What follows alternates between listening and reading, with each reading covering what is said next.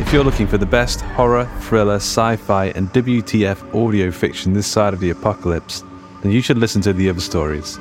With over 500 stories on the podcast feed already and new stories dropping every single Monday morning, The Other Stories is your new best friend. Check out The Other Stories today on any and all podcast platforms or head to theotherstories.net. After all, these aren't the stories your mother used to tell you. These are The Other Stories.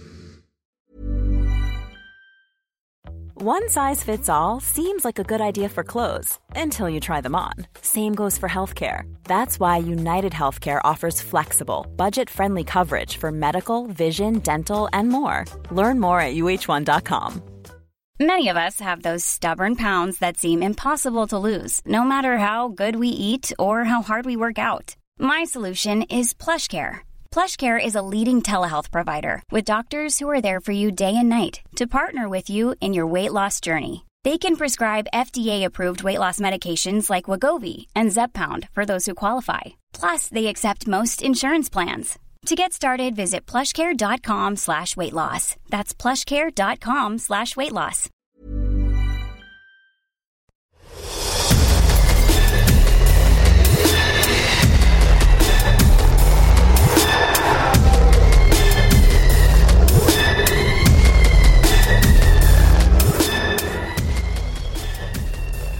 Welcome to the Horror Hangout podcast, where three bearded film fans watch the best and worst horror movies of all time. My name is Luke Kondo with Kate. I'm joined by a regular co-host, Mr. Ben Errington. And the semi-irregular host, Mr. Andy Conduit Turner. Hello, everybody. How's it going? Semi-irregular host, man. The first time I've been called as irregular. Semi-irregular. He called me a rhombus. Yeah.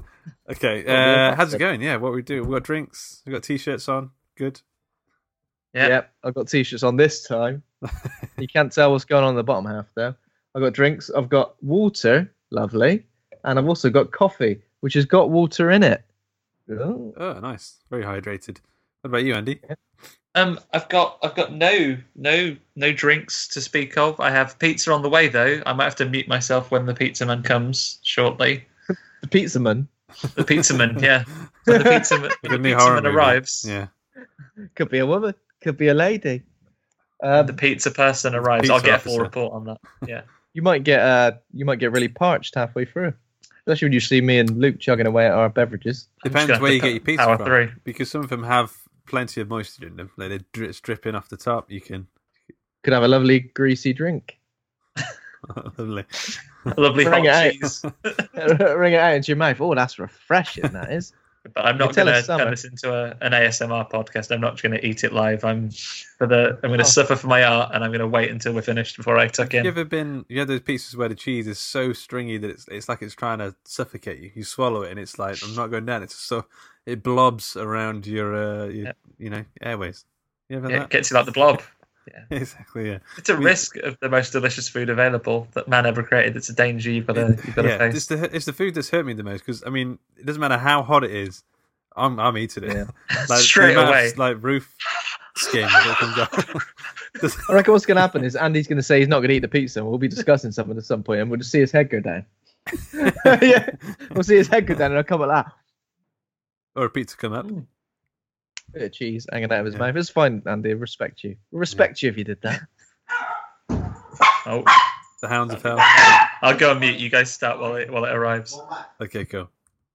Well, we just hold on for a second if you want. Yeah. Is it arriving right now? Is it? Yeah, based on the door, I can hear. Like I'm not getting up to get it. I'm not the other. Oh, okay, okay. All right, okay. Oh my God, yeah, you'll wait. He'll wait, man. Oh my God. Well, we just carry on then if you want. Okay. Well, have you got any news then, Ben? Any horror news? Yeah. Well, do you know what? It's been one of those weeks where I've been looking for the horror news, and I've been a bit like, is anything happening in the horror world? I'm sure there's loads. Found a few things. So I don't know if you've seen the trailer or seen anything about the film Ready or Not, which is out next month in the UK, I believe, in September. But it's out in America, and it's got pretty good reviews. Apparently, it's nice and gruesome. It's Stephen a simple. King did Stephen King likes to tweet his approval. He did an approving tweet of it. He did an approving tweet. Treat.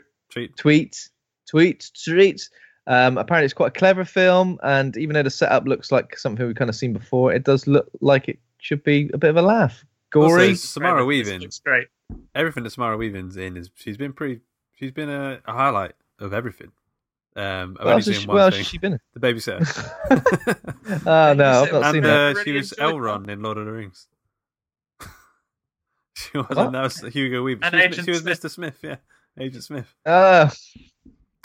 Confusing. But yeah, this looks good because she's obviously in a wedding dress for the duration of what looks like a sort of battle royale slash. Well, to be fair, this doesn't look like a scenario all that different to The Hunt, which obviously got pulled. This doesn't look all that different to The Hunt, does it? Maybe with less political undertones, but it looks like a very similar sort of setup. You're still rich people shooting poor people, right? Well, I don't know if it's necessarily a poor person, but it's rich people shooting someone who's just married into the family, or trying to kill someone who's married into the family. It looks like they might be like cult. Isn't this like they all had to play when they joined the family? So like everyone has a go. You know, in many ways is an egalitarian approach, and we should admire it. But I'm like, how's everybody alive then? Guess they won the game of hide all and the seek. winners, yeah. Right. Using. Anyway, so yeah, I thought I'd just mention that because that's probably something we should do for a future episode, seeing as the reviews are positive. And then there's also a trailer for a documentary called Memory, The Origins of Alien, which focuses on the deeper meaning of Ridley Scott's masterpiece, Alien. So it's getting released in theaters in October, but it's actually it's in UK cinemas August 30th, and a DVD and video on demand release September the 2nd. So a lot of behind the scenes stuff with Ridley Scott, H.R. Geiger.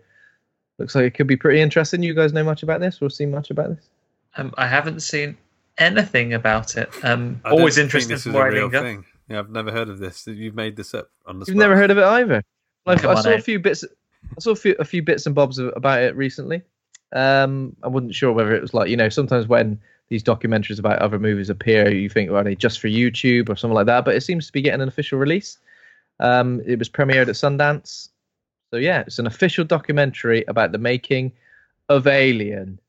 And you say the deeper meaning. I've been to the Giga Museum. It's all willies. It's all bloody willies, mate. The deeper meaning is we are all penises. We all have penises or penis envy. Yeah, that's spoilers for that, I guess. Fright Fest was last weekend, wasn't it? Yeah, it was. Yeah. Fright Fest was last weekend. Yes, indeed. Did anything premiere at Fright Fest? I know there's been quite a lot of movies. I haven't had time to digest all the reviews, but looks like there's been quite a few sort of exciting screenings coming out of it. Maybe we'll pull up some other news maybe another week, but it looks like there's been quite a few screenings of things that have been going on there. I've seen a lot of buzz over last weekend or so. I think Rabid got the Cronenberg remake. Yeah, got screened. The Cronenberg remake got screened. Yeah, so that looks. I haven't really seen. I don't even think I've seen a trailer of that. Again, I've been doing my best to avoid trailers for stuff like this as much as possible. Other than that, so it's difficult to talk about stuff when you not really watch trailers. You know what I mean? Look, there's definitely a film coming out, and it's definitely called this. Yeah, that's all right. Maybe I'll watch some trailers and see what I think of those things. And not necessarily horror, but there has been a new trailer for the Joker movie, which dropped today. And I thought I'd bring it up because it's R-rated, so could potentially be some pretty gruesome, gory, or disturbing things happening in that. So it's R-rated for strong bloody violence and disturbing behavior. So yeah, this could potentially be. What do you guys think of what you've seen of this so far? I'm not sure if you've seen the trailer. I did watch the new trailer, and it was giving me some strong. Have you seen the King of Comedy, the Martin Scorsese film? It was giving me some strong King of Comedy vibes. Yeah. King of Comedy vibes, Taxi Driver. Yeah, it'd be interesting. Maybe a little bit. I think for me, I saw the first trailer. I've not watched this new one yet. I might not watch it because I'm going to go and see it anyway. Yeah. I don't think there's too much in the trailer in terms of plot. Obviously, there's a lot of wisuals and a lot of bits and bobs where you think, okay, you can kind of see possibly the way it's going to go. But I don't think it doesn't seem like there are. All I've seen is he starts laughing or crying and it's beaten up. Like I've seen 3 different versions of that happening. So I think that's all the film is. That's all, basically that's it. He's So obviously this is sort of like a standalone. Is it set in like the 70s or the 80s? What do you think? It kind of looks very 70s. There's a lot of brown. Yeah. There's lots of brown. It's either the 70s. Everyone's wearing brown. Everyone's wearing brown. The beige. The interiors are all brown and beige and caramel. Yeah, I mean it could go. I mean, it could go a few different ways, couldn't it? But so far, considering it's like a step away from the DC box office major releases, it does I mean, it seems like a big risk, but again, it's interesting to see some. I don't want to say. I don't think you can call it a superhero movie, can you? I think that would be. Yeah. Do we think that this could somehow coincide with a Batman eventually, or do we feel like they're worlds apart? I think if it does well, they might try and do it a little bit further down the line. But I think in its inception and in putting this out, they're intending to do something which is very standalone. If it makes $1 billion, then maybe they'll reconsider what that looks like. Yeah, definitely. But it would be interesting to see how these worlds would potentially combine, because especially if it's set in the 70s, like how are you going to take a Batman setting, unless we get like some sort of year 1 Batman scenario. That could work. But obviously it doesn't look like it's not set in Gotham either, is it? I don't know where it's set. I didn't really sort of get any specific city vibes, but it didn't look very Gotham-y though. There's no sort of it didn't look very Gotham. I don't know. So yeah, looks pretty good. October the 4th, so not long to wait. Interesting. Yeah, I'm quite looking forward to that one. Yeah, definitely. Me too. No other news. That's it for news. There's probably loads more, but that's a little skimming over. So I watched a couple of things, and one of those I can't really talk about anyway, which was Crawl. Because we can do that next week, right? Yeah. So we'll do Crawl next week, and I think we might do, if you're game, Scary Stories to Tell in the Dark afterwards. Yeah, I need to watch that. So I've watched both of them at the cinema, so I can't really say much about either. But yeah, it'd be interesting to talk about. I want to see. Well, I was very excited to sort of see what you made of the ending of today's film, but I'm also excited to see what you make of Crawl. But I also saw the most horrific film I've seen in years. It's called A Dog's Journey, and it's it's about it's a kids' film, and it's about I don't like to see dogs die. And this film is about a dog that dies again, and it's like a Groundhog Day for a dog. But like the dog sort of it dies, and then the soul of it goes into this other dog's body, and then because it doesn't want to leave this family alone, it's got to protect this family. It's the most heart-wrenching film. Like you will, if you like dogs, you will probably stop talking about this several times. I like dogs, but this is a sort of genre of film. I say it's genre. It's like I can't hack this. I don't think I can't watch anything like this. It's like I don't know what it is. What is it? It's Homeward Bound, whatever that genre is. It's like whatever that genre is. It's like dog porn, not literally dog porn. But you know what I mean. But you know what I mean. It's like oh, you like dogs, do you? Here's a lovely dog, and that's what all the film is about. Like there's a family and there's a dog. I can't hack it. I mean, I can hack Beethoven. So yeah, I can hack Beethoven. But that's it in terms of dog-led films. So this is what I saw on Letterboxd. Someone had put it's like Marley and Me times 5, which it is because he dies about five or six times. But it's heart wrenching, but it was surprisingly emotional, surprisingly good. I mean, I'm not going to say it's a fantastic film. Not in a million years is it a fantastic. Would you give it an A+ film? I don't think anyone could. But I gave he's a cat person. You can't be. I think I gave it 4 out of 5, just because of how. Yeah, no, yeah, like it's not a good film, but I can't help but feel that it's very emotionally satisfying. I was welling up. Do you films like that? I feel like they take your rather than being good filmmaking, they take your emotions by the balls. Yeah. And they go, have a bit of this, then go on. You don't know if it's a good film or not because you're too busy going, oh, the dog's dead. So the performances weren't great. Had what's the name in from Skins? So Skins actors, they're all over the shop. But then there was, in the second lot of skins, second round of skins characters, they had the two lesbian. They had the two twin sisters, and one was a lesbian. It has her in it, but like, I don't know what happened to her. Ben's face. But I feel like all of the skins actors are gonna be huge at some point, or they're gonna be in big American films at some point. So does the dog talk? Yes, it's Josh Gad who does the voice. Josh Gad? Josh Gad? What? Yeah, I know, but how, when, and why did this film get made? Sorry, I'm slating it. I haven't seen it, mate. You've never seen it. But no, you are right to slate it. You are right to slate it. You're right to slate. I mean, it wasn't very highbrow, you know. I mean, it was one of those movies, nonsense, isn't it? Dennis Quaid's in it. I did cry 5 times.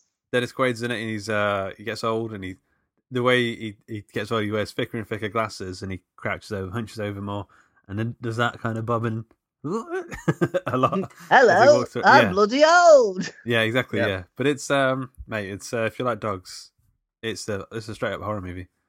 Other than that, I went to see the David Lynch exhibition. There's at the Home Cinema in Manchester. David Lynch has got all his paintings and lithographs and stuff out there, and that was pretty awesome to see that side of his work and up close, to be that close to what his hands have touched. It was nice. Very nice. That's about it. That's pretty good. Yeah, I've not watched anything apart from films we're going to do in future episodes. I did watch Goosebumps 2, Haunted Halloween, with the kids. Because I don't need an excuse to watch it. Come on, kids, you want to watch this, do you? Well, I mean, I'd never watch it if I was on my own, I was a big Goosebumps fan, and I thought the original film was all right. The one with Jack Black. I've heard that's Jack good, Black is in this, but it's like literally for, I don't know, 25 seconds. It's almost like he just turned up. And I don't know, it was kind of, it really, really felt like a Goosebumps episode. And that was kind of it. I wasn't impressed by it at all. It's got one of the kids from It, the kid who plays Ben. In It, he's in it. Obviously, they've gone, well, you were in it, weren't you? You want to get in this? This is scary as well. Shazam? Is he in Shazam, that kid? No. Okay. The kid, I know which kid you mean. That was the kid who plays Richie, right? No, not Richie. The one who plays Ben Hanscom is the trivia guy. That's the one who's in there. Got you. Okay. Yeah. That was it. Oh, I did also watch Dora and the Lost City of Gold. If you didn't, I mean, Dora the Explorer as a movie, if you ever thought you needed it, it was perfectly fine to waste an hour and a half. I got a bit bored halfway through. But Danny Trejo voices the monkey Boots. The monkey Hoops, did you say? The monkey called Boots. Oh, okay. Yeah. I don't know Dora the Explorer. I have no idea. I thought There's a monkey Dora in was it. Wizard Dora the Explorer. No, Wizard Dora the... You're See, bloody miles off, mate. Exactly. And that was it. And I also went to watch this film with Andy in person. We're really pitching for the extreme horror audience this week, guys, between a film about a dog dying and Dora. Did you watch anything stupid, Andy? No, sadly not. I've watched also. I also saw Crawl, which we're not talking about now, and I'm going to go and see Scary Stories to Tell in the Dark in about an hour. I've been watching a bit of Mindhunter. Started the new series of that. Oh yeah. Horror adjacent, I guess, with those rotten murderers. The acting of the casting of those real murderers has been pretty fantastic. But I'm about halfway through, so can't really comment on how it ends. It's been a good series so far. Yeah, I've not seen any of that. So the first series was good as well. Was that? Yeah, it took me a while to get back into it because I think there's been quite a big break between series. So it took me about the first half of the first episode to remember who anyone was. I'd say if you watched it when it first came out, it might be worth a recap. But I'm into it now, about 5 in, and it's really kind of picked up. Yeah, that's sweet. My cat's been watching it, and I keep looking over and thinking that looks all right, but I just struggle to get into TV series especially ones that takes a little bit to get into. Unless it's like The Boys, when it's like instantly, you know what you're going in for, and it's a quick half an hour blast. But yeah, I don't know about Mindhunter. Oh. Also, watch the Care Bears movie. It's a little bit. I haven't. I can't. You haven't? Not for that. No, Well, it's a bit sad. I think that Frosty Heart guy might concrete over things, and there's probably a bit of sadness there. So I'm not sure it won't be a bit too triggering. So I've steered away from it. Too close to the bone. Yeah. But I did also watch the film with you, Ben. Oh yes. Do you want to talk a bit about that then? So you went on a date or something, did you? You big gay bows. It wasn't just the two of us. I mean, I was hoping it was just going to be the two of us, but when I got there, Andy was with his wife. Yeah. I mean, come on. And and another bearded cinema goer. Another bearded cinema goer, yeah. So, but that was fine. I think it was one of those films you need to watch in an audience of a group of people who've definitely had a couple of alcoholic beverages. And bar was busy. Bar was busy. But I think so. Bristol Bad Film Club. Should we talk a little bit about this, Andy? Yeah. You might know a little bit. You might know a little bit more than me. So there's a screening. Is it a different venue each time? Yeah, I think they might have repeated some venues now. But Bristol Bad Film Club, I first became aware of them a few years ago when I went to see Zoltan, Hound of Dracula, in a cemetery. That was a great screening. So they are. It was basically a guy who was kind of really into B movies, Tai Sing, and he put together a screening because he didn't really find anything where they were screening these B movies in Bristol. So he started doing with just one screening, and then from that it's kind of evolved from there. And now he does a screening every month, not always horror, but just sometimes just recognizably bad movies. They always raise money for charity in a local Bristol venue. It's been getting increasingly popular. I've been to a few now. So I saw Zoltan, Hound of Dracula. I saw a double bill of Runaway and Chopping Mall, both great killer robot movies. They've done a screening of the 90s Captain America. They've done a screening of The Room with the guy that isn't Tommy Wiseau, who came and spoke at the screening. That was really Greg. great. Is it Greg? Yeah, Greg. And Tai Sing, the organizer, had a story where Greg spent Christmas like at his parents' house or something. Yeah. Through these screenings. So obviously they're popular, with a lot of people. They're doing really well. I think these type of films that they screen are. I'd seen today's movie before, but it was quite an experience watching it in a room full of people and seeing other people's reactions to it. And it's things that maybe you wouldn't laugh out loud at when you're watching at home, even if it's something that's a bit ropey. But when you're in the kind of environment with a room full of people and everyone's watching it, it is a really fun experience to watch it with that type of audience. I had a lot of fun. Yeah. So we did have a word with Tai Sing, the organizer, and the host for the evening. Who was Alice Taylor Matthews. So maybe that is also on our YouTube channel. So if you're listening to this podcast-wise YouTube channel, Hawk and Cleaver, there's a video there, like a good few minutes of them talking about Bristol Bad Film Club. Maybe we'll put, if you're watching this on YouTube, we'll put a link to the video. So, and luckily when we spoke to them at the end, we got them to do a special trivia section just for Luke Condor. Because usually he's the quiz master, obviously. This time he's going to be on the receiving end of it, mate. How does it feel? How does it feel, Luke? I'm kind of worried. I understand the pressure involved. You don't look like an idiot, and not more than need be. And I am an idiot, so I'm kind of worried I'm going to get all these wrong. Be like that, Luke. By the way, you're great. A regular listener, Laura. Got in touch to say Lewis and Clark, the name of this ship on Event Horizon, which we did an episode on a couple of episodes ago. Lewis and Clark were American explorers, so there's a whole thing there with that's why it's called the Lewis and Clark. What did we say? Like a shoe company or something. It's like the two Mate, urinals. gurus of shoes have just I like it.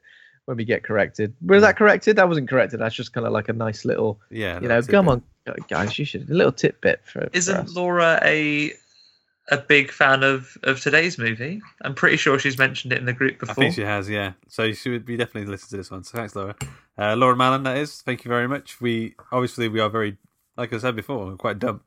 So we do need a bit of help every now and again. Yeah. We need like a gentle bit of guidance sometimes, because I mean, who doesn't? No one's claiming to be an expert here. Come on.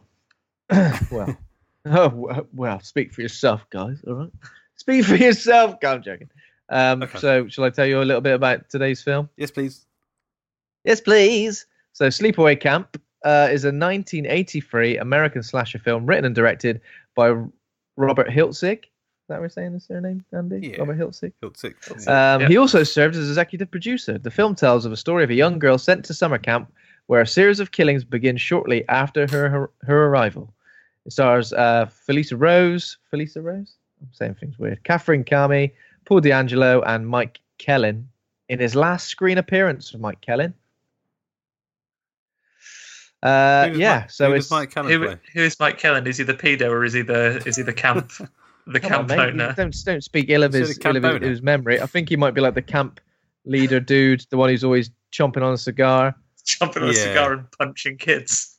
I don't think the paedophile would be listed fourth in the list of the cast member. Maybe he was famous, and they're like, who can play a real good pedo? What and so as the pedo? As the bloody pedo. I've never seen this before. Obviously, Andy's gone on about it a lot, and I've always thought, maybe I'll get around to that one day. And obviously, this was the perfect opportunity because I'd never been to the Bristol Bath Film Club ever. Andy was going, so I wouldn't have to go on my own and just sit there and like, ha ha ha. Luckily, I could go, ha ha, Andy, yeah, I know you. We're like that, we are. Harmonising your laughs. Harmonising our laughs, exactly. Yeah. I think it was good. It was good to watch it with somebody because obviously Andy was looking at me a lot, obviously trying to gauge my reaction. Sometimes, like as things happen, sometimes just before they happened, I think he just wanted to know what is he gonna do, and particularly the ending. Obviously, not giving anything away yet, but particularly the ending, which I think my face was like this. What? I think Andy was just loving it. Any film that's been discussed on this podcast before, I know we always go through the details and there'll be spoilers, but more so than any other film, I think if anyone listening has an intention to watch this movie, watch it before you listen to us talk this through. So it's go into not this one fresh. It's not a standard slasher film. It is. There's like the homage to a lot of slasher, even though it's 1983. So obviously it was right bang in the middle of the slasher. I guess it was. What was the first slasher boom? Yeah, that's what I'm trying to say. I was going to say resurgence, but that ain't the right word, mate. That ain't the right word. The slasher boom. So it's a very unique film. I guess you could consider it a bad film, but I don't know. I would think I would balk against someone saying it's a bad film because it's got weird. Like there's some characters in it that are just bizarre, but like I don't know if that's sort of on purpose. Like, are they supposed to be? There are characters in this film that shouldn't be in this film. They're from another film. And they just turn up, and it's a bit like, what? But is that like a John Waters type cult movie sort of vibe to it? Like, I don't know if it was a mistake. Like, I don't know if there were mistakes. I think they just put there because they were interesting. But I don't know. I would say it's a bad film. I think this film's got some of the best kills in maybe any sort of 80s slasher I've ever seen. Like all the kills, like the gore effects are fantastic. And the plot twist, mate. No one would see that coming. I don't know if anyone went into this and went, oh, I know exactly what's going to happen at the end of this film. No one would guess this plot twist. Yeah. I'm with you. Like, I genuinely like this film. When people come round, they want a bit of a horror movie on. There are films that I know, objectively speaking, are better made movies. Yeah. But if you've got people around, you're going to watch a horror movie. This comes out every time. This is more interesting than Friday the 13th, the first one, anyway. Yeah. More interesting, I think, than maybe not the first Halloween, but like some of the sequels and that. Like if you want to put a fun slasher on, this is more fun than The Burning. This is more fun than what's the one with the commando guy with the rake, whatever that one's called. This is one of the most fun slashers you can stick on. It's just a great film. I mean, is this the first time you've seen it as well, Lee? No, I saw it last year at some point. And I remember thinking then, like, that was insane, but like it was just a lot of fun. I enjoyed it quite quite a lot. Yeah, it's a lot of fun, and I do highly recommend it. Watching it with other people, like, it's a good film to stick on and watch with friends, to just kind of just laugh at the ridiculous nature of it. Laugh at some of the one-liners in this are insane. Yeah. Especially with the accent, everyone having like a kind of almost old time here. Yeah, like an over-the-top New York accent. One of my favorites is still, "Hey Angela, why are you so fucked up? Why are you so fucked up, Angela?" There's a lot of that, and I kind of like halfway through, I kind of saw which way it was going. Like I felt like I could work out who was going to be revealed as being the killer. I felt like it's got to be this person because it just makes sense. We see a lot of reactions from people when the killer walks into the room, and a lot of people go, "Oh, it's you," like that. Yeah. Do you know what I mean? And I kind of knew which way it was going to go. But then by the time we get the final reveal, it was almost like this. Oh yeah, what? And I mean, it is an unnerving reveal. Like, there's a lot of stuff to unpack in that final reveal, and it's spine tingling. It is like, oh Jesus.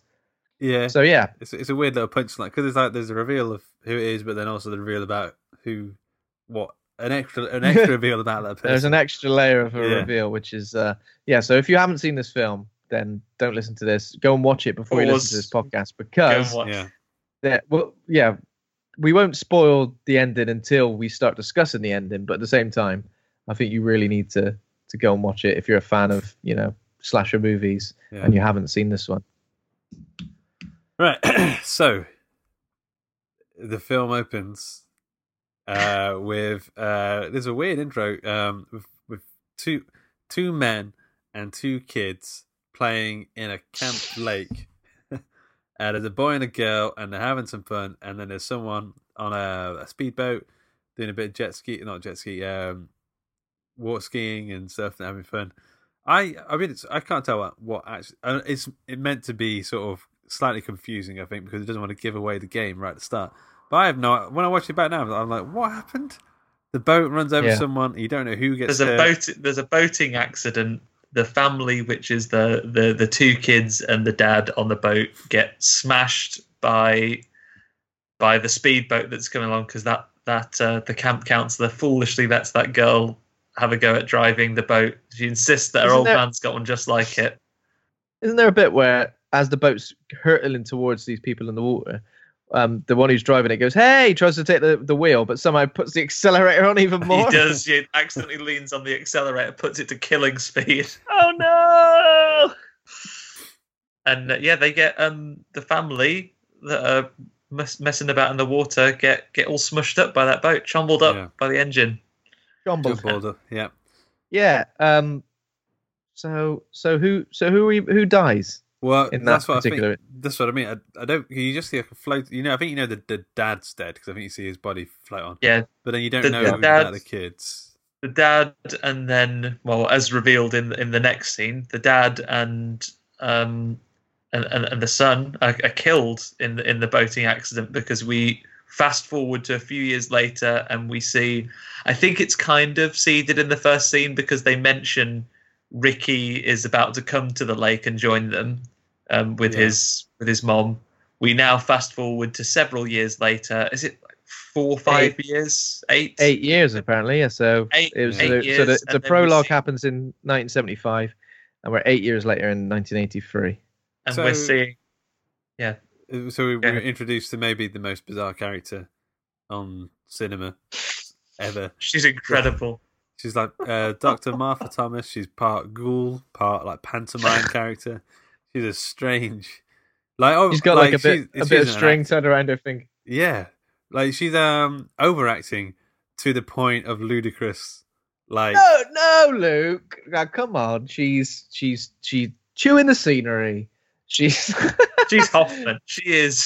She's Method. Hoffman. She's Daniel Day-Lewis. She's Pacino. She's Day-Lewis. Exactly. She just goes into the role, becomes the role. The role is her. So she's very obviously very strange. So everything she says, she's kind of like speaks to herself. Well, what if I was to? Oh, that wouldn't be on, would it? No. A bit like that. Of course, I was. Yes. It's creepy and confusing and weird. Yeah. So she, what did she say to? She's Ricky's mum. I'm surprised Ricky's not more messed up than he is, but she's Ricky's mum, right? And she's Ricky's mum. They're divorced from Ricky's dad, and now the daughter of the pair of children that we saw earlier, Angela, also lives with Ricky and his mom, and she's sending them off to camp. Right. Okay. Yeah. So I mean, there's not really too much more to her story other than just maybe a bit later on, but like she's just she steals. Like you see this film. She's only in it for like 2 minutes, but you won't forget her ever. Yeah. Ever. So then we cut to the camp, the summer camp sort of film horror slash. So you know exactly what the summer camp looks like in your head. You're all picturing it already. They've got tons of kids. There's a pier. There's some basketball bits and kids in shorts. Some kids in some very short shorts. There's a man in a very short. There's a man in short shorts. Yeah, there's a man in tiny little red. He is the Fonz. He's got great. I mean, he's got magnificent hair, but he's got tiny shorts. And like the people who work at the camp are all deplorables in one way or another. You know, you've got some people. We've got clearly a paedophile, and then you've got maybe a possible paedophile. There's another guy who's like the leader of the camp who's like wants to date one of the girls. Yeah. One of the camp counselors. One of the camp counselors. How old is she? Like 30 years is junior. You got a lot of other like cooks and chefs who like seem to turn a blind eye to all this stuff. Sticking their fingers in their belly buttons and looking at the kids, like just out in the open as well. Yeah, there's a lot of messed up. There's a lot of messed up shit. As Ben pointed out, though, the paedophile chef that's in there, isn't even like a secret paedophile chef. He blatantly says, as these kids are all getting off the bus, something gross, and the other one just looks like. Let me say something like, "She's look at these fresh chicken," or something like that. He does say fresh chicken. He does. And the others are like, "Oh, chicken. Oh yeah." What we don't see is he's actually looking slightly to the right of the kids. There's a batch of fresh chicken just arrived for the. Yeah. But he's dribbling and he's got an erection. Yeah. But yeah, so everyone sort of reacts to him like, bloody pedo, what is he like? What a pedo. Yeah, it's a bit messed up. So I think Andrew and Ricky gets along with, like, he's got his old mate from the last camp, from the camp last year. He's got his ex bit of crumpet. What's her name? Jane or something? Judy. Judy. It was pointed out to us by the host of the event that at one point Judy, who is again a standout character for me, is fabulous. But she, at one point in the movie, she's wearing a T-shirt with the word Judy just written across the chest. Who's this T-shirt for? Does anybody know? Thanks for Judy. Judy's fantastic in this as well. Like, I think possibly one of the best villainous bully characters. Emotive eyes, like.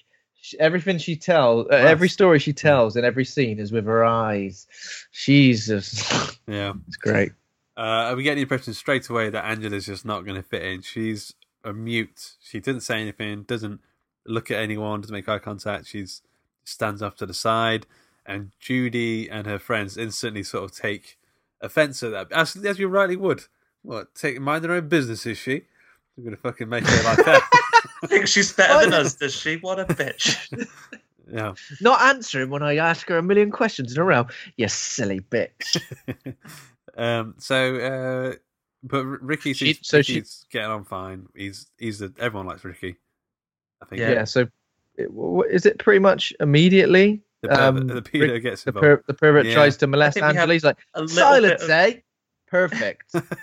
Yeah, we have a little bit of settling in and meeting all the kids, Judy being a cow, but then you're right, it kind of fast forwards a couple of days and then they're in the mess hall. The Fonz has learned that that Angela hasn't eaten anything, so he takes her to the kitchen to get some ice cream and leaves her in the care of Pedo Mike. Hey, this guy will look after you. He's a great guy. He's definitely not a pedophile. And so he takes Angela into the walk-in freezer to find some ice cream. He goes to try, and he's literally, disgustingly like taking his belt off his trousers. When who should walk in but Ricky, who we also learn for a kid has the shortest temper in the world, because Ricky kicks off for anything. And he's like, "What the fuck are you doing? What the fuck I'm just trying to do a bit of pedophiling over here. I'm pedophiling over here. Yeah, and they run away, and then the pedo, out of sexual frustration, punches a box of tomatoes. Like really, a well-eaten box of tomatoes. So tomatoes, eh? Ripe on it. They're like my balls, bloody big and red. Fucking have it. And then to try and calm down, I guess he goes to stand on a stepladder to examine a massive big vat of boiling water. Actually, the more I think about it, he's like, so he's standing over it. I think he's like, it's a massive cauldron sort of thing of boiling water. Boiled corn in, I guess. Is he dropping in some salt and pepper or something in the top? He's going to chuck some salt in because he gets his assistant to go and get the salt to pour in, like a big laundry box full of salt. Okay. And he goes up and he's standing putting the salt in the big dangerous boiling cauldron of water, the massive tea urn, and someone in first person view creeps out from under the table, boots the ladder out from under him, and he's kind of left precariously standing, holding. He's obviously not trying to get. It's weird because it's like one of those things where someone's obviously pretending to sort of hang over. Where they could just let go of the thing and stand up, but he's like, whoa. No. Also, the view of the hand going to the stepladder is really funny because one hand goes like the music Sting, and it goes on the thing, and then he's like whoa, and then the second hand comes into view really slow. It's funny, yeah, it's weird. So he's pulled off, not in the way that he was hoping to be, but off a stepladder. Causing a vat of boiling water to fall over him and scald him quite severely. Found himself in some hot water there. It pours all over him. This is like the kill scene, the gore effects, because he's like on the floor, he's screaming his face off, and it's like there's like blisters and stuff popping and stuff in real time on his face. I don't know how they did that, unless they did it for real. The practical effects are actually super impressive in this movie. Yeah. He's screaming his head off. One of the kitchen staff comes in and sort of just sees him. It's a bit like this.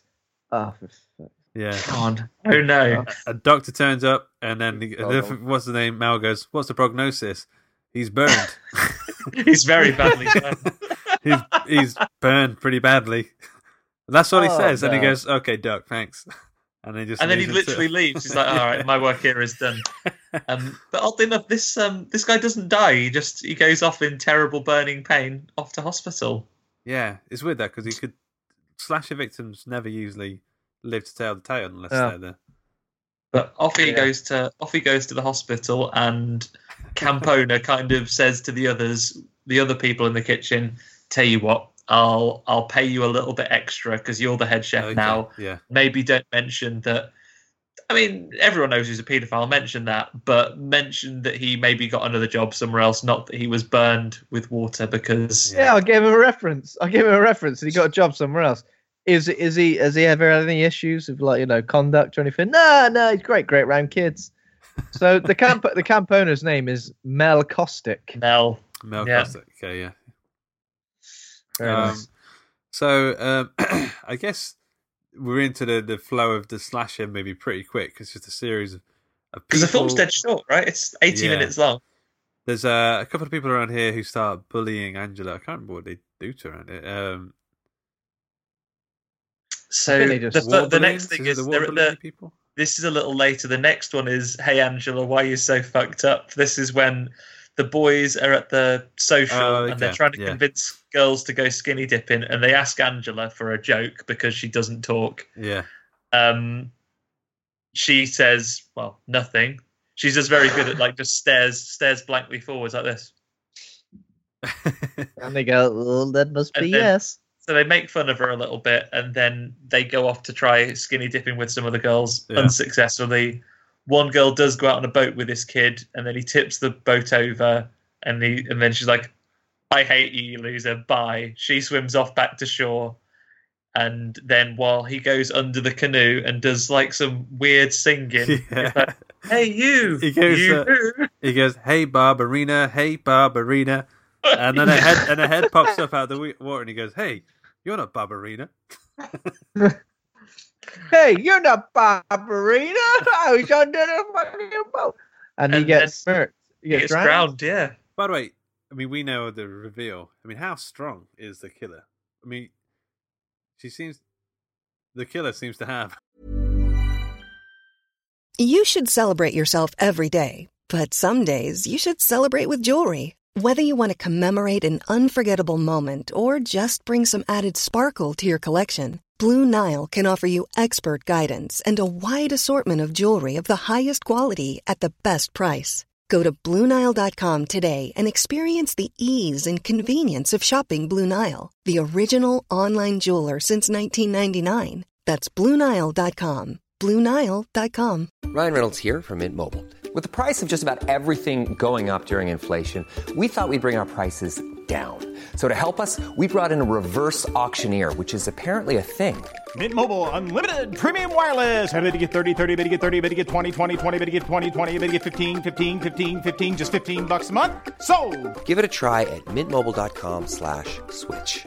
$45 up front for 3 months plus taxes and fees. Promo rate for new customers for limited time. Unlimited more than 40 gigabytes per month. Slows full terms at mintmobile.com.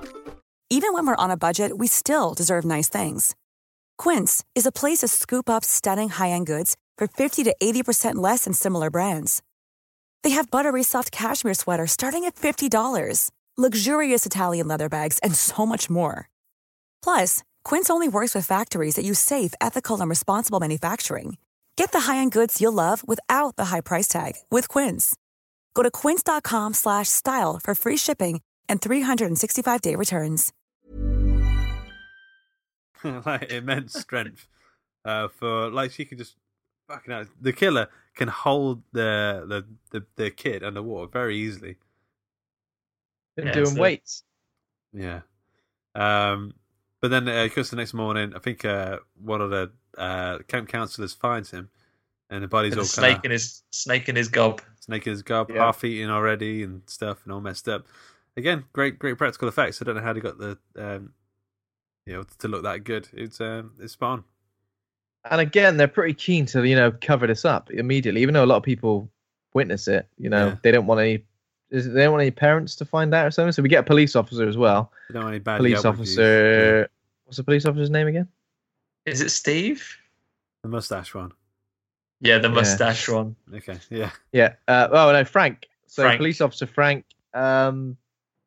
Yeah. So he has a real mustache at this point, and then in a scene where he appears later on, again, as pointed out very ably by our host for the day, when he appeared for reshoots later on, he no longer had a mustache. So he has, in hindsight, a very, very fake-looking one that he wears later on.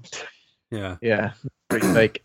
So later on, we get a bit of the water balloons, the kids on the roof, from water balloons at Angela when she turns up. Some of these kids look like 35, don't they? Most of them are kids, but like these kids, like especially like the head, is like the head bully or whatever, one of these guys, one of the head bastard. He looks pretty old. Is the head bully 25. The one that is the same? Is the victim of Ricky's great insult where they're having their baseball game? Yeah. Like, oh yeah, the baseball game. Eat shit and die. Ricky's like, no, eat shit and live, Bill. Eat shit and live, Bill, because then you'll have shit in your teeth and it'll be unpleasant for you and anyone who's around you. Whereas if I eat shit and die, then it's over, then, isn't it? Yeah, but those no good bullies, and I think again the movie moves along at quite a pace. We've had a couple of incidents already where Angela has had some escalating problems, like in the girls' bunkhouse with Judy and the bullies, because she doesn't talk to them. She's literally silent whenever they talk to them. She is starting to talk to Paul, though, Ricky's mate from previous years. So he's starting to talk to her a little bit. And I think at this point she has been seen to say, like, hello and goodbye to Paul. But she goes out and then, you're right, she gets water ballooned by those no good bullies. Ricky comes out and literally loses his shit at his cousin being water ballooned. Like, you fucking cocksuckers, I'll kill you! You cocksuckers, I got 2 fucking guns here with your name on it, but he's crazy. But again, he looks like 10, and the person who's bullying her looks like 25. But yeah, Ricky doesn't miss out. So we've got to talk about so there's a baseball scene which lasts about a quarter of the film, probably not as long as that, but it's a long baseball scene. It's like the changing of like the day and everything. It just goes on. Are we made to think that this was included because of the runtime, just to try and bulk out the runtime a little bit? Yeah, that's like Garth Marenghi's Dark Place, and he says there was an immense amount of slow motion because we didn't have enough footage to fill out the runtime. Yeah. Anything without dialogue is considered for slow motion. But yeah, pretty much with this, there is a lengthy baseball scene, and there are some prank scenes as well with the power of the mind bit, where they get that boy to try and sit up as hard as they can, but someone's ready to fart in his face. That is classic, mate. That is classic. Yeah. And the shaving foam in the hand, and then tickle his nose. And he pulls a knife on him for that, doesn't he? Yeah, Old he does pull a knife on him. Oh yeah, Mozart. What do they call him, Mozart? I guess because he has glasses. He has glasses. Are you bloody Albert Einstein or something? I don't think Albert Einstein had glasses. Did he? The thing that would mark you out as an intellectual in the eyes of either 80s bullies or Pol Pots. Like, you're an intellectual. Yeah, so, yeah, we have a little bit of, like, just antics going on, but when antics seem to affect Angela, because she's quite a fragile person, then the people who are perpetrating that type of bullying tend to get got. And then this is what we see here, where everyone is going off dinner, and the kid who's been throwing water balloons just nips for, in his words, a wicked shit. Hey, I gotta drop a mean deuce. I gotta drop a mean deuce. He nips off to the toilet, only to find the cubicle doors broom handled, so he can't get out. Yeah. And then someone wazzes a ton of bees in through the window. Just drops the beehive the gap. Yeah. The gap underneath the stall door is like this. Is like that. So he could probably duck under it, let alone have to crawl. But yeah, get the bees. These bees make a mess of this guy. Like, is there like the bore like holes for him and stuff? They've done a number on him. He's what's wrong with those bees? Kill the bees. They've got he must have knives instead of stings, because this kid's face is blancmanged. Yeah, he's been absolutely done in, because again they zoom and have quite a lingering shot on this kid's bee stabbed face. Yeah. What he wants to do as well, go for a little wicked shit, and you get stung to death. Oh, that's what I've ordered. I wonder if he got stung in his particulars. I think the bees were trying to collect their pollen.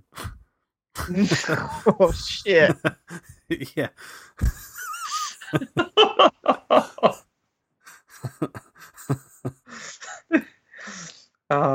Yeah. So around this time, you can't move on from that, mate. You can't just go. Yeah. So I think you're marking yourself out as the person who's destined to bring the Sleepaway Camp series back. Like this type of dialogue. Yeah. If you had a policeman investigating that, you would have said that and written it down in your notebook. Gone, that was a good one. So Mel's put your shades back on, like David Caruso. So Mel suspects a killer in the camp, but he's convinced it's Ricky, isn't he? He's like, I gotta know. I know who this is. You're this guy over here. You're crazy. He thinks it's Ricky because Ricky's got a bad temper, and And he plans to stop him next. He plans to stop him next time, because at this point, having had 3 deaths, 2 deaths and a scalding happening on site, a lot of kids have gone home. I think the Fonz mentions that there are about 20 or so kids that have stayed, and the others have all been. Have been summoned back home by their parents. So hey, my shorts are getting smaller by the minute. No, your kid's going home. My shorts are shrinking. The size of his shorts is directly related to the number of kids on the premises. If anyone else goes, it's going to be it's going to be a thong down there. But they, I guess a lot of the kids have gone home. Mel is suspicious of Ricky, and he stops. There's another bit a little bit later on where there's a bad camp counselor called Meg, who's definitely on side with Judy. Yeah. Takes offense to Angela chatting to Paul again, and they give her a hard time. And Mel stops Ricky from coming. He goes, "Oh, I see. You're always stopping your cousin from being bullied, eh? Did you stop people bullying her by murder?" Well, no, you're responsible here, Mel. You should probably stop my cousin from being thrown into the lake. But yeah, he is. Things are going awry there. Mel gets in trouble because the Fonz comes and stops her from picking on Angela, and slaps her around the face. it's all kind of escalating. Mel thinks Ricky's responsible for the murders, and there is a bout of bullying between Judy, Meg, the bad camp counselor, and then some rotten little kids are throwing sand at Angela after they drop her in the water as well at some point as well. Okay, I've just realised something. I had a question about a certain lot of kids, and I was like, what did those kids do? Because there's some kids who wind up dead later on, and I wasn't sure what they did, but maybe they're the sand throwers. Yeah, they're the sand throwers, I think, and I think that's. Okay. I think we've got, as we've gone through it at pace here, there are two incidents at the water. One where they just have a go at Angela at the water, and this is where Meg gets slapped around the face. And then a second one where Angela is actually thrown into the water because Mel stops Ricky from intervening, and that's when the kids throw the sand all over Angela. Yeah. Clearly, harkening back to the first bit of the movie, Angela probably doesn't like the water because she was in a terrible boating accident where her dad and brother died. Yeah. And I guess the other incident that we've gone through is during a game of Capture the Flag that's going on. Paul, having tried to give Angela a cheeky little snog on a previous little trip to the beach with her, because their relationship is continuing to blossom. He's kind of almost blown it with her by trying to snog her, and then who should come in to try and disrupt things but Stone Cold Bitch number one, Judy.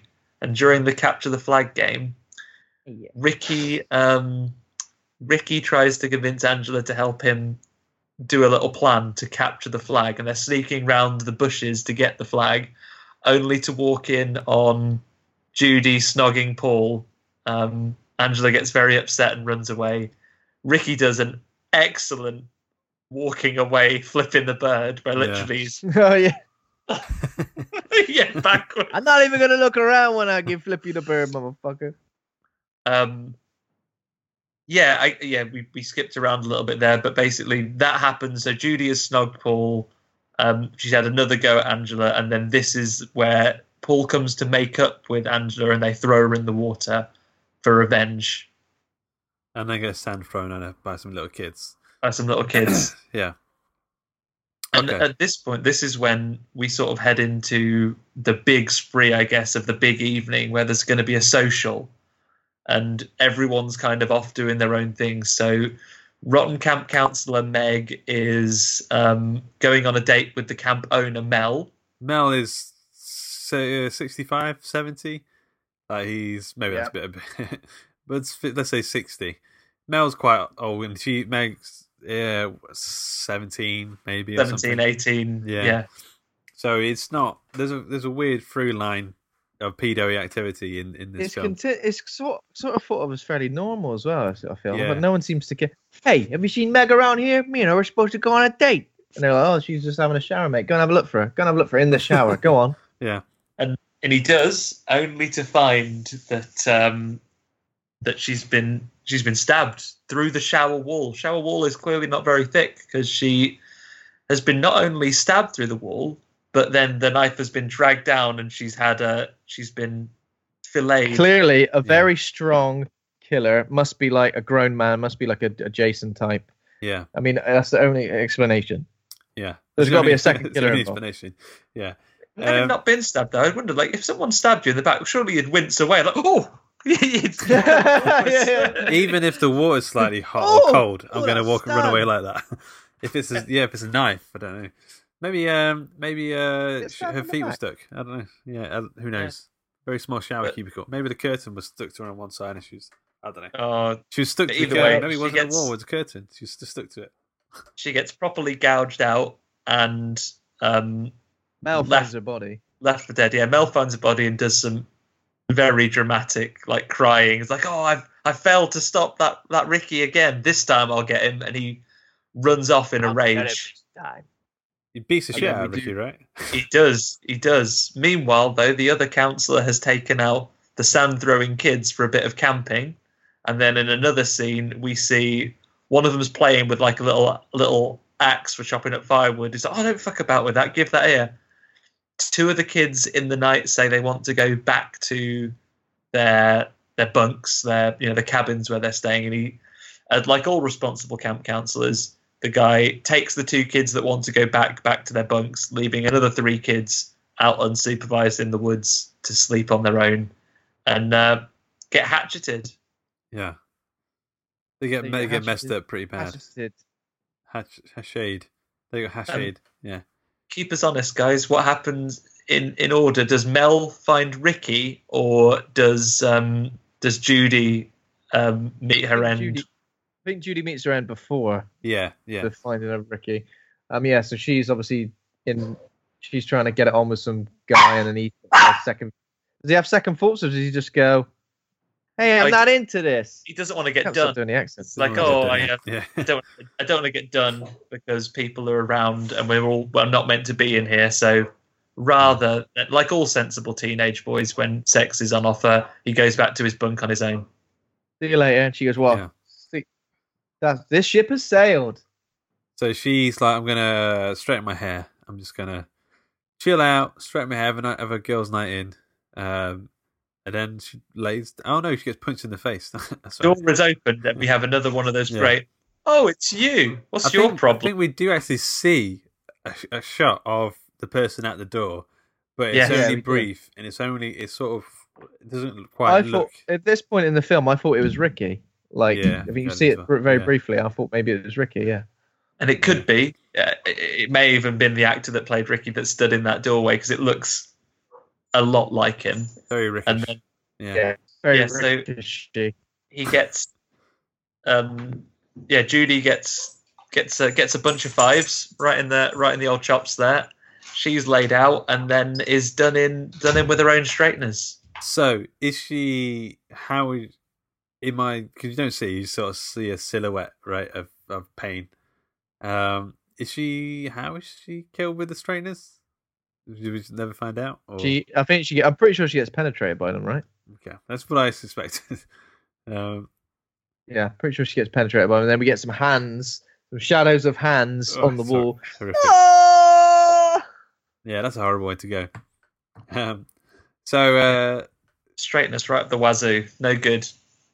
No good will happen from that.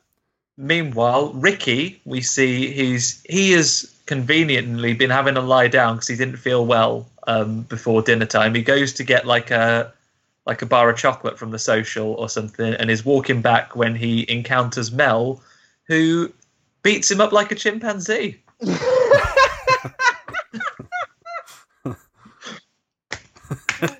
Yeah, that's in the screening. This got a big laugh in the screening because it was like, Caesar, no. What got the biggest laugh in the screening? Oh. I'd say either Officer Frank's fake moustache because that's weird. I didn't even notice that the first time. Neither did I until it had been pointed out. But when I did, we were all waiting for it. So maybe it was like the aunt's dialogue at the start. The aunt. Yeah, the aunt was really funny. Big laughs. Ricky kicking off all the time, telling people, when he's kicking off, he is very funny. But otherwise, I think this was any more shocked, serious scares? Was anyone kind of screaming, or was there any parts of like, what? There was some gasps and groans at the practical effects. I think people had a genuine reaction to those. But yeah, I think you're right, Luke. I think this, where Mel beats up Ricky with his crazy Hulk smash actions, there's some big laughs here because he goes for it for quite a long time. I was even kind of I actually thought Ricky might be dead at that point. Yeah, he gets a proper pounding. I was pretty sure he was dead. Yeah. So, but he doesn't last long. After the beating, Mel turns around and goes, "Oh, it's you!" It's you. Yeah, and then within half a second gets a arrow through the neck. Oh yeah, that's quite an aim. Who wore it better? Do you think? Do you think who got the better arrowing? Is it Mel here, or is it Kevin Bacon in Friday the 13th? Kevin Bacon one's weird because it kind of comes out of nowhere. He's just lying in bed, and then it sort of comes up through the bed and out of his throat. This one, looked. I mean, they both look pretty good, but this one he was just standing there, and then the arrow just goes straight through. So I kind of think this one looks more realistic in a way. And it's a wonderful moment, isn't it? Because in the shot he walks in front of a target as well, Yeah. and they're in the archery range. And I think as soon as he does, there was like a knowing groan from the cinema. This is exactly what was going to happen. I mean, I don't know how you even do that effect. It looked another great example of the special. I wonder what other films the guy who did the special effects in this film did, because spot on here. Well, Luke, Maybe you'll learn about that a little bit bit later. The trivia section, you might find out a little bit more. Okay, all right. Okay, so Now it's time. So Mel's dead. Oh, okay, yeah. So Officer Frank turns up with some other people or something, and the counsellors, so the good counsellor, like the Fonz, and there's another there's a female counsellor who's established herself as a goodie as well. They go round and they go out in pairs, and they start to find all the victims that have happened on this escalating night. I think they're called. The Officer Frank is called when the counsellor who was looking after those kids not very well in the forest comes back to find they've all been hatcheted. Yeah. So they find Meg, they find Judy, they find Ricky bludgeoned to within an inch of his life by Mel's fists of fury. Yeah. And then they rush to the last location, which is on the beach where Angela and Paul they previously chased each other, and where they had an awkward, where Paul tried to be a little bit handsy. She's been invited back to the beach again, and they rush off to find Angela and Paul, the surviving members of the camp, only to find she's like nursing his head. She's like singing to herself, and then it's a weird scene. So she stands up. We snap to a brief section of the art. We snap to a brief scene of the aunt, right, where we have the reveal. Yeah, I think that's slightly. I think she stands up. Did it say it's a boy, and then the sort of no? We get the reveal, and then we pan back because it freezes on that to the very end. So yeah, you're right. So we go back to when the guys first came back from the boating accident. We see that it wasn't Angela that came along. It was the brother of the two siblings that survived the boat accident. And the overacting aunt kind of says, "Oh, but we already have a little boy. That won't do at all. No, not at all. But a girl. I think we'll call you Angela. Why, I believe that means angel. Why, I'm sure of it." Yeah. And we just see the little boy looking very sad about what he's gotten himself into. Okay, so this is I say if you've not seen it, I mean, I'm guessing people have seen it if they're going to listen to this. But so Angela's standing there holding Paul's severed head. She's completely nude, and she's a boy. Like but she's also pulling like ludicrous sort of face. I don't know if they had like a weird model of a. So the guy goes, the officer goes, she's a boy, sort of, she's more like a cave boy because she looks like Neanderthal looking. It looks like they've got a statue of a Neanderthal boy from an exhibit, and they were like, Angela, pull that face because we need you to do that face as well. It's a weird scene, but it's effective. And that's where the scene ends, right? And Ben, you're the one that was looking at this fresh. What was your reaction at that moment? Were you pulling the same face as Felicia Rose? I mean, like, it was quite. I mean, it is a horrific face. I mean, I was definitely unnerved by it, but I don't know because this reveal happened. You know, everyone was laughing, everyone was moving in the screen. Oh my god, can you believe it? I was a bit like, what the fuck's going on? Do you know what I mean? What's going on? Like, as far as I remember, I mean, there was definitely a penis, but was it like there was a big bush of pubic hair as well? Was that right? Yeah. Have I imagined that? I think she had a bit of chest hair. She looked a bit like a little monkey child thing. Like, it didn't even look like a normal I was confused. Kid. Yeah. I was confused more so than anything. I mean, like the reveal, I kind of understood when he said, "Oh, we've already got a boy." That just was it. What did he say? We've already got a boy. That won't do. And I was still a bit like, what? Because even the kid actor at that point was a girl, right? Yeah. Felicia Rose is a girl. She's a woman. No, but I mean the kid actor in that flashback. I think they're kind of twin. They look very similar. But there was a boy and a girl, but I think it might have been. He has like a bandage on, so you can't see the hair. I think it might have been the little boy, but I can't be sure. I was confused, and I think because everyone's making noise, I didn't hear anyone say in the film, "Oh my God, she's a boy." Do you know what I mean? The Fonz says it. Yeah. So I was baffled. There's a chipolata on view in that scene, and then she grumbles as well. But it's like an animalistic sort of. Why is she insane? Why is she insane? Why has she got superhuman strength? Why is she going? The superhuman strength thing is a bit weird, but I think she's messed up. There's a few things where throughout the film there's like weird flashbacks with her and her brother. Sort of, her brother's going to touch her on the chest or something. There's another scene where they're watching their dads, their gay dads, make love in the bed. There's loads of weird scenes like that, and also she gets knocked in the head. So like she's when she gets bandages on her head, so obviously she's been knocked in the head pretty bad. Yeah. So like there's a bit messed up. Some of the faults are sort of saying, "Oh, you got two gay dads, you're going to be messed up," or you're a boy but you've been raised as a girl, you're going to be messed up. So like there are things that wouldn't fly in 2019. I mean, who's to say though, Ben, scientifically, if both of those things didn't happen and you're in a boat accident, under those very specific circumstances, you might just maybe end up fucked up, going on a killing spree when you're going on a killing spree when you're age like 12 or something. However old she's supposed to be. Yeah, I mean, it's an interesting film. Trivia. So, have you got some? Sorry, who's giving the trivia at this point? So it's As I said, at the end of the screening, me and Andy sat down with Ty Singh and Alice Taylor Matthews to discuss the history of Bristol Bad Film Club, but also we asked Alice to give us some trivia questions. She's a real horror buff. She's a horror buff, and she loves this film, and she's a comedian as well. Is that correct? She is. She does do comedy. So so she gave us the trivia. So are you ready, Luke, for the special edition of Sleepaway Camp Bristol Bad Film Club horror trivia? I'm ready. Okay. Some of these things you've touched upon already, but question one. What was Angela's face made of at the end of the movie? That's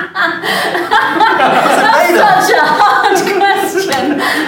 What was her face made of? What's his name? Answer, Luke. Like, what was her face made of, Luke? Yeah, Luke. Get it right, for God's sake.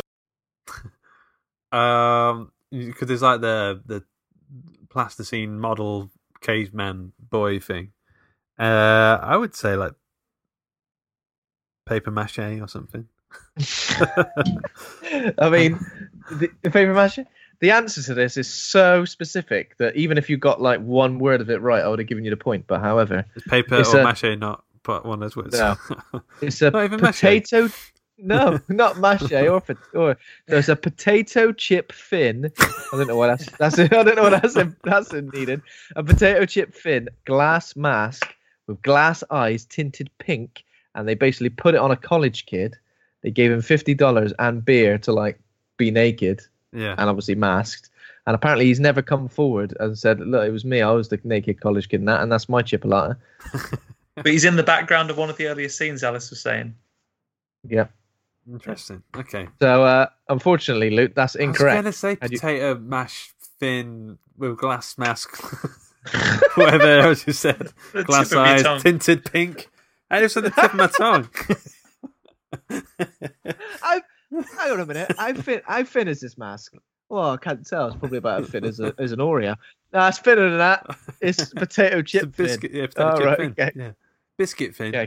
Chip fin. Biscuit fin. Well, it could be any biscuit. Digestive fin. Question 2, Luke. You ready? Yeah. Ed French did the special effects for this movie, the practical effects. Name any other movie or TV show he's worked on. Is it one? Is it the other Sleepaway Camp movies? No. Okay. Let me go again. Let me guess again. It'll be What's that fucking slashing thing? No, that was You're right. No, I don't know. 'Cause everyone, I keep going to the films that what's his name did. No, I don't know. Okay, let's go to Alice for the answer. I can't list them all now, but like the main ones are like Terminator 2, Creepshow 2. He worked on Buffy and House, a bunch of stuff. Loads of stuff. Do you mean House the horror film or House with Hugh Laurie? House with Hugh Laurie. Right. Well, I mean, like he specialises in like gory, like wounds and stuff. So yeah. Cool. That's interesting. The House thing, but what was the first one Alice said there? Terminator 2. Terminator 2. I would never have guessed. But I guess that's more of a big team, so maybe Eric was part of a team. Yeah. I don't know. It's good work. Yeah. Okay, question 3. Yeah. Undeniably, Judy is amazing, but who was almost cast as her? These are so hard. Stone Cold Bitch number 1. these are hard, but it's not down to me. Who was almost cast? What, out of everyone?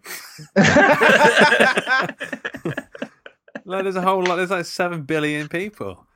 But it's only going to be the women. I've taken 50% of that out. Jennifer Aniston. I don't know. It could be fucking. Is it Jennifer Aniston? Let's give you a clue. It's not Jennifer Aniston. That would Jennifer Aniston, famous for the TV show Friends. Oh yeah, and that. Think like sitcom. Is it sitcom?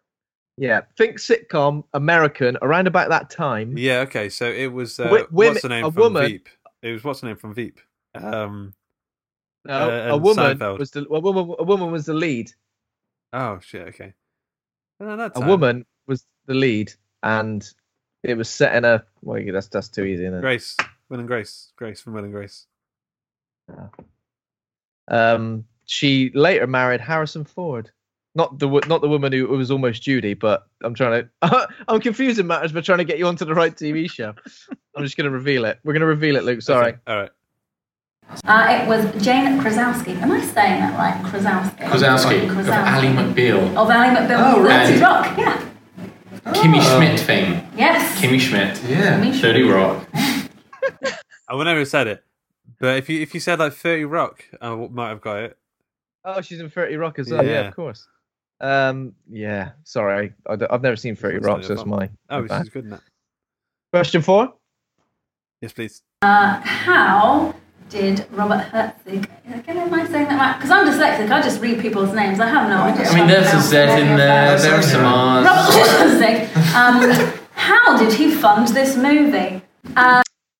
How did Robert Hiltzig fund this movie?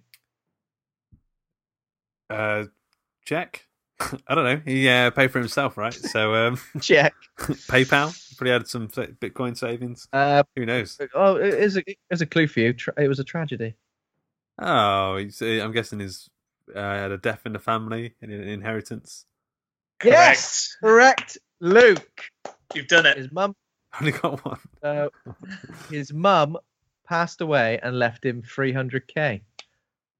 So the film is dedicated in fond memory of Mum, a doer, and that is because his mum unfortunately passed away when he was just before he made this, and left him $300,000. Great mum. She was a doer. Good time. She was a doer. I don't know how she made that money, but doing things. Doing so many things. I hope he's made money from this film. I feel like he deserves it. It made a lot. It grossed like 11 million, I think. What was it? Did it say it beat at the box office? That's too much. Less than that. I wish he made less than that. That's too much. But he's a lawyer right now. Is that the next question? No, but I did hear that because Bristol Bad Film Club were putting this film on for charity, that it was him they got in touch with to do the screening, and he waived the screening fee because it was for charity. So Good nice guy. man. Yeah, good guy, Robert. He works in family law and divorce law, I think now. I saw his ratings on his Yelp ratings. No, he was like an employer ratings for the firm he works for. I think he's a named partner, so he's. Do you want to do the bloody trivia, Luke? Go on. He's doing good work. What is the kill count? What does it mean? Not Mr. Boiled Pedo. So not him. He doesn't die, no. And not the people at the start in the boat accident. No, bees, knife, arrow,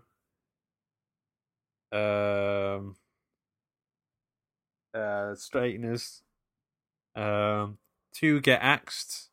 Maybe I think it's 2. 1 gets beheaded, and I'm missing 1. I can't remember. I'm going to say 8. It's 10, Luke. No, I think you were mistaken there. There were some kids. If you remember, the kids who threw sand. There was like 4 of them. But I thought 2 of them went off to. They all got mashed up in the thing. That makes sense. Don't go. I went conservative. Don't go arguing. Yeah, you went. Don't argue now. She knows her stuff. Okay. There we go. Thank you very much for the trivia, Alice. Luke, you got just a 1 out of 5, but considering they're so difficult, we give you 5 out of 5. I think you did well to get 1 out of 5. So A+. So you got 5 out of 5 in your heart, effort. but in 5 your brain. out of 5 in effort, but in reality, it was 1. But for me, it's 5. Okay, cool. Alice and sorry, I didn't quite catch his first. The other guy's name. Ty. Ty. Where can we find out more about those guys and what they're doing? So Bristol Bad Film Club. So basically, the internet. Yeah. So we've got bristolbadfilmclub.co.uk is where you can find them on Twitter. I think they're the other. It's at the other BBFC. Yep. Nice. And on Facebook, Bristol Bad Film Club, and yeah, like monthly events.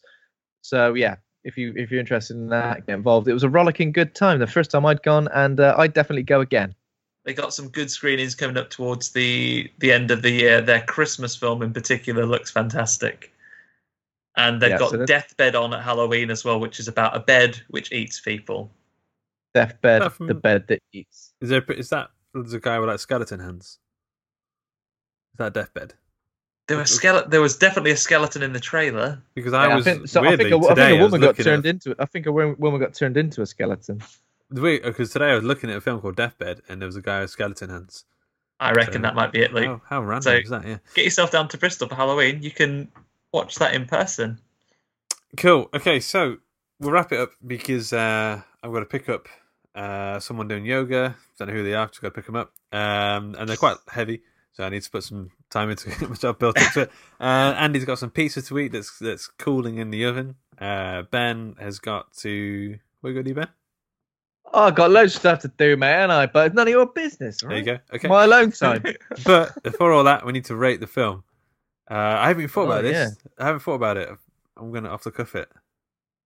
I think, it's fun. The first time I seen it, I had a good time. Maybe my love for the film was improved by the fact I watched it with a crowd of people. But I would give it a solid B. For Bravo. Bloody good. Yeah. Bloody good. Bloody good. For boy. Bloody hell. Okay, yeah. Yep. What about you, Andy? I still love this movie. I know objectively it's bad, but you know what? Fuck it, B+. I love it. Yeah, I'm going to go with B+ as well. It was a B last time I watched it, but it's gone up a little bit. It's just incremental. Every time you watch it incrementally. There we go. So, do you think it deserves the title of being a bad film, considering it was shown at the Bristol Bad Film Club? I could see why they put it on.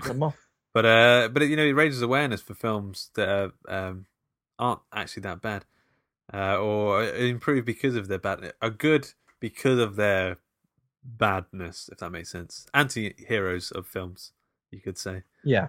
If you haven't watched it, guys listening in, even though we've spoiled it now. Yeah, go watch it anyway. You will still find things to enjoy. It's a fun movie. Yeah. Okay, great stuff. Andy, what's your Twitter handle? At Andy Super Andy T83. Super Andy T83. Ben is at Ben_Errington03. Yeah. I'm just at Ben. Oh. At Ben_Errington. Oh, okay. That's your email address. Okay. And your street addresses. Yeah. No, for God's sake. Again. I'm at 8 Morn Crescent. I'm at Luke of Condor on Twitter. That's Condor, okay. And yeah, so it's brought to you by Hawk and Cleaver. Head over to hawkandcleaver.com. You Become a patron over at patreon.com/Hawk and Cleaver. Thanks to Kovac Cameron for our theme music. Thanks to Acast for hosting the show. Go and grab a t-shirt, a Horror Hangout t-shirt from hawkandcleaver.com. Come and join the Facebook group, Horror Hangout Board of Advisors. Thanks again to everyone who comments and gets involved in all that. But thanks to my co-hosts Ben and Andy for being right horror dudes. See you later, guys. All right. In a bit. Bye. Thanks. Bye. Bye.